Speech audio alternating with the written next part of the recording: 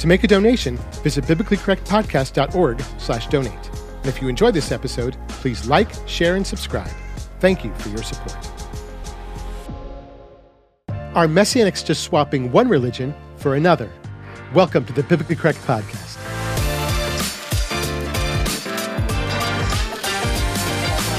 Shalom, y'all. This is the Biblically Correct Podcast, teaching biblical correctness in a biblically incorrect world. My name is Kevin Jeffrey. I'm a Jewish follower of the Messiah Yeshua, Jesus, and I love teaching the Scriptures. When a believer in Yeshua first comes into a Messianic or Hebraic understanding of the faith, whether they're from a Jewish or Christian background, it can be an exciting and spiritually invigorating time. The Scriptures come alive in ways you've never seen them before, and you begin to connect to God in a framework outside the walls of the religion by which you were previously confined. But as you begin to navigate this new, unfamiliar territory, it can also be confusing. Is this a Jewish faith? Is it Christian? Is it somewhere in the middle? And so, in the quest for self-definition and spiritual understanding, despite having moved on from one brand of religion, you end up just exchanging it for another one, maybe without even realizing it, and you mistake it for a true faith in God. Well, today I want to address this blind spot that many believers have whenever they begin traveling a new spiritual path, and to suggest a way to successfully overcome and shed your religious tendencies. In other words, to reach God without religion. Now, before I get into the specific issues facing believers who are seeking a Messianic or Hebraic understanding of the faith, let me set it up by first defining what I mean by religion. Second, addressing one of the major problems with religion. And third, seeing if the Scriptures can offer us a solution. So while some might consider religion or being religious as synonymous with being devout or spiritual or believing in God or what have you, the way I'm defining religion here is a little more narrow. Religion, as I'm using it, is defined as an institution or system of beliefs and practices that have been organized and established by people. That means doctrines, rites, and customs, a professional clergy, a special building for religious meetings, and so forth. And while such religion may be centered around the Bible, such as in Christianity and Judaism, they're still in large part man-made institutions, as evidenced at least in part by their many denominations and divisions. And it's within these institutions that we're given the rules and told what to believe and do, what rites to perform, what prayers to say, all in a way that systematically lays out for us what is considered good and necessary to live for, worship, and please God.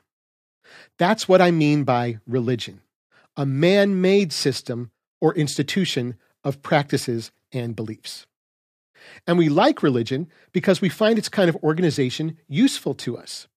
Religion is often good at providing practical avenues to worship and pray together, to serve and be useful, some ways of which can be extremely beneficial for helping others in their time of need, especially with material necessities.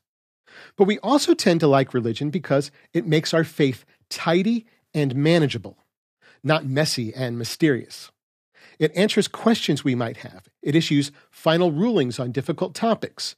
It establishes routines. It gives us boxes to check. And it doesn't require us to figure things out on our own. Religion creates a way for us to connect to God, or at least simulate that connection, with varying degrees of commitment to Him.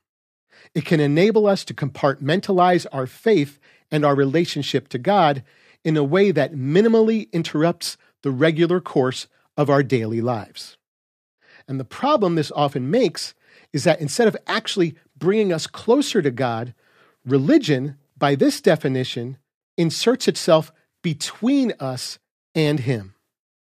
At the behest and invention of human beings, we tend to become adherents to religious systems rather than devoted followers of God through His Word, through the Scriptures. And while some may consider a faith based on a book to be just another type of religion, the difference is that the book we're supposed to be following, the Bible, isn't man's word, but God's. Because, of course, the Bible alone is the written word of God, and none other. At least, that's what I believe. So it's the religious system constructed around the book, not the book itself, that's the problematic variable. Because throughout history, despite the best of intentions that anyone ever had by trying to bring about order and standardization of beliefs and practices, religion can't help but inject and assert the authority of man, and inevitably interfere with direct access to God and His Word. In place of the Scriptures, the established man-made religion, intentionally or not, is given the position and voice of God's authority. Now, some will see no problem with this arrangement. In fact, they take comfort in it, finding that religion in this context serves not only a helpful purpose, but a necessary one. They'll say that leaving the discernment of truth in the hands of unlearned individuals will be way too subjective, leading to disunity and chaos. They'll say that we're incapable of knowing and grasping the truth without turning to a long-established religious system, and it's not only naive, but conceited to even suggest that we can. But if we're truly subjecting our thoughts and beliefs to the authority of Scripture, then is that characterization really true? Because I don't think it's naive or conceited at all to take Moses at his word when he teaches us that we can indeed know God's will without religion. I mean, that appears to be the plain, obvious takeaway from what he says in Deuteronomy 30, verses 11 through 14. For this command which I am commanding you today is not too difficult for you, nor is it far off. It is not in the heavens that you should be saying, who will go up for us into the heavens and get it for us and cause us to hear it so that we may do it. And it is not beyond the sea that you should be saying, who will pass over for us beyond the sea and get it for us and cause us to hear it so that we may do it. For the word is very near to you in your mouth and in your heart to do it. This is one of the most amazing and empowering passages in all of Scripture. Think about what Moses is saying here. In earlier verses, he'd been exhorting Israel and enumerating all the things that God was promising to do for them if they obey him. Then Moses points to the Torah, to the Scriptures, and tells them that this book is what's going to teach them how God wants them to behave and what he wants them to do. And that's when Moses begins to explain to them that this requirement of obedience that God's placing on them shouldn't cause them any alarm, because keeping God's commands and obeying his word isn't even slightly difficult to do. Look at what Moses says. This command is not too difficult for you. It's entirely within our capabilities. He says, nor is it far off. His word is completely within our reach. And then he expounds on this. God's word isn't way up in the heavens, such that we need someone else to go up there and get it for us, and then cause us to hear it so that we can do what it says. And God's word isn't way across the sea, such that we need someone to sail there and go and get it and bring it back to us, again, so that we can hear and do it. No way. Moses says we don't need any other help or assistance or facilitation to enable us to hear and do God's word. In fact, he says the word is very near to you, so near that it's already in your mouth and in your heart to do it. We only need to choose to obey. Now, if it isn't already obvious, this isn't Moses calling for some kind of individualistic, scripture-interpreting free-for-all where we are completely without restraint and can view scripture in any light we please. There's no hint of that here at all. And I've gone to great lengths in other episodes to describe the appropriate boundaries within which we can all correctly understand the scriptures. Not to mention, as I've said many times before, according to Ephesians 4:11, God has given us the gift of true teachers to help us fully grasp and apply the truth of his word. The Bible also prescribes the appointment of godly leaders and so forth. So we're not supposed to be spiritual islands, but part of a larger body, all of us interconnected with each other so that we can operate together as one. But that said, what Moses is saying here is that there are indeed no constraints and no limits and no need for a middleman, or might we say, for religion, where it comes to gaining access to God's word and his will. On the contrary, the instructions that God himself has provided and given to his people are beyond accessible. Again, Moses says that God's word is so near to us that it's even within us.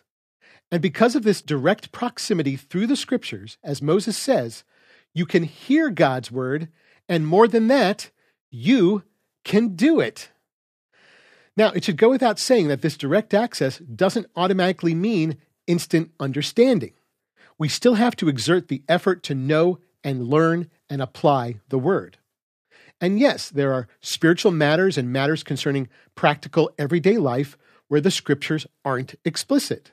And of course, we can consult outside sources for occasional limited help, including some religious sources. But that being said, if we're really allowing the scriptures to have an unimpeded voice of influence in our lives, if we're truly taking advantage of that direct access to God's word, then how much do we actually need to defer our thinking and surrender our understanding to those outside religious sources and systems? Does the word of God really have such potential to fail us that we need to submit our walk with him to the religions of man? So now we can finally address the unique issue of believers who are looking for a Messianic or Hebraic understanding of biblical faith. Because the big twist on this problem, regardless of ethnic and religious background, is that many believers will replace their former religious, often Christian frame of reference with the particular religion of Judaism as their surrogate missing link to God.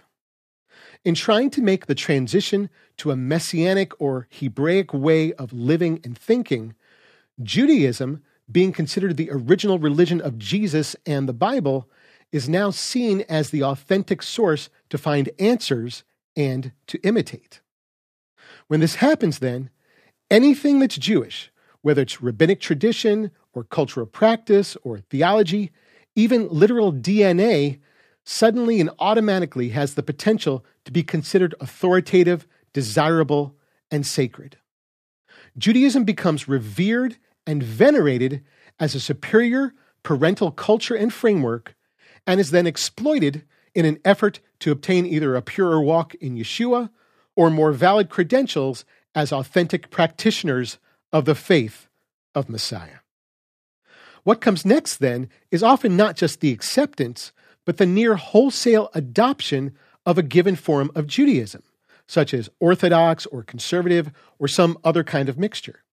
And these are then seen as the default template or foundational context for true Messianic or Hebraic life, learning, and personal expression. But as ancient as Judaism may be, and as authentic to Yeshua as it may feel, no man-made system or practices of beliefs can ever show us the way of true faith in God. You can't attend a Messianic congregation, for example, which can be just as steeped in religiosity as the church or synagogue you left behind, and hope that you'll find closeness to Yeshua there simply by virtue of the congregation's Judaism-ish expression and context. Nor should you become enamored with Jewish things or allegedly Hebraic thinking, believing that simply because they originate with Judaism, they must be a reflection of authentic, scriptural, Yeshua-centered faith. You can't run from the pagan roots of Christianity to the Jewish roots of Judaism and rightly believe that you've shed the shackles of religion. Because the tragic result of all this will essentially be the swapping out of one religion for another, and bypassing or suppressing the only true way to reliably reach God within the actual foundational, non-religious context of the Scriptures. As followers of the one true God, we've been granted unprecedented access to His Word. And yet, because of our religious blinders, Most of us don't even realize that it's there. As the flawed human beings that we are, maybe it is idealistic to think we can escape religion altogether. But if we don't even try to overcome our religious tendencies, then we'll only succeed in obstructing our own access to God. Because the minute we attempt to manage, systematize, and erect rigid walls for our untidy faith, we take it out of God's hands and fossilize the dynamic ability to believe in the untamed, unsystematic truth of God. We can't have a tangible relationship with an untouchable, invisible God unless we're willing to stake our lives on the messy, mysterious truth of His Word. Religion is designed to make our faith tidy and manageable in an attempt to exert organization and control over the gloriously disorganized and uncontrollable things of God. But faith in the God of Israel doesn't need to be protected by the fences of religion. On the contrary, it needs to be set free to do, believe, and commit to the unfathomable things of His Word. So unless you just want to exchange one religion for another, then you need to train yourself to resist your religiosity. And you do that by bypassing religion and going straight to the book so that you can hear God's Word directly and only from Him. The Scriptures aren't a mystery that needs to be unlocked by those more pious, intelligent, or chosen than us. The Bible is literally an open book, available to all who receive it in humility. So let's lose our religion and instead channel our passion and zeal into the direct discovery of Scripture. Because the Word of God is very near to you. You don't need anyone else to go and get it. It's already there in your mouth and in your heart so that you can hear and understand and do.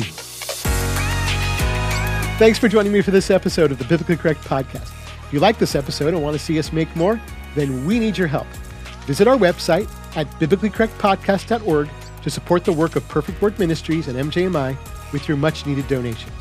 And of course, don't forget to like, share, comment, subscribe, and ring the bell to receive notifications whenever a new episode is posted. If you have any questions about this teaching, or if there are any other topics you'd like to see me cover, leave me a comment or shoot me an email at kevin@perfectword.org. That's kevin@perfectword.org. Until next time, remember that every Scripture is God-breathed and profitable for teaching, for refuting, for setting aright, and for instruction that is in righteousness, so that the man of God may be fully equipped, having been completed for every good act. Shalom.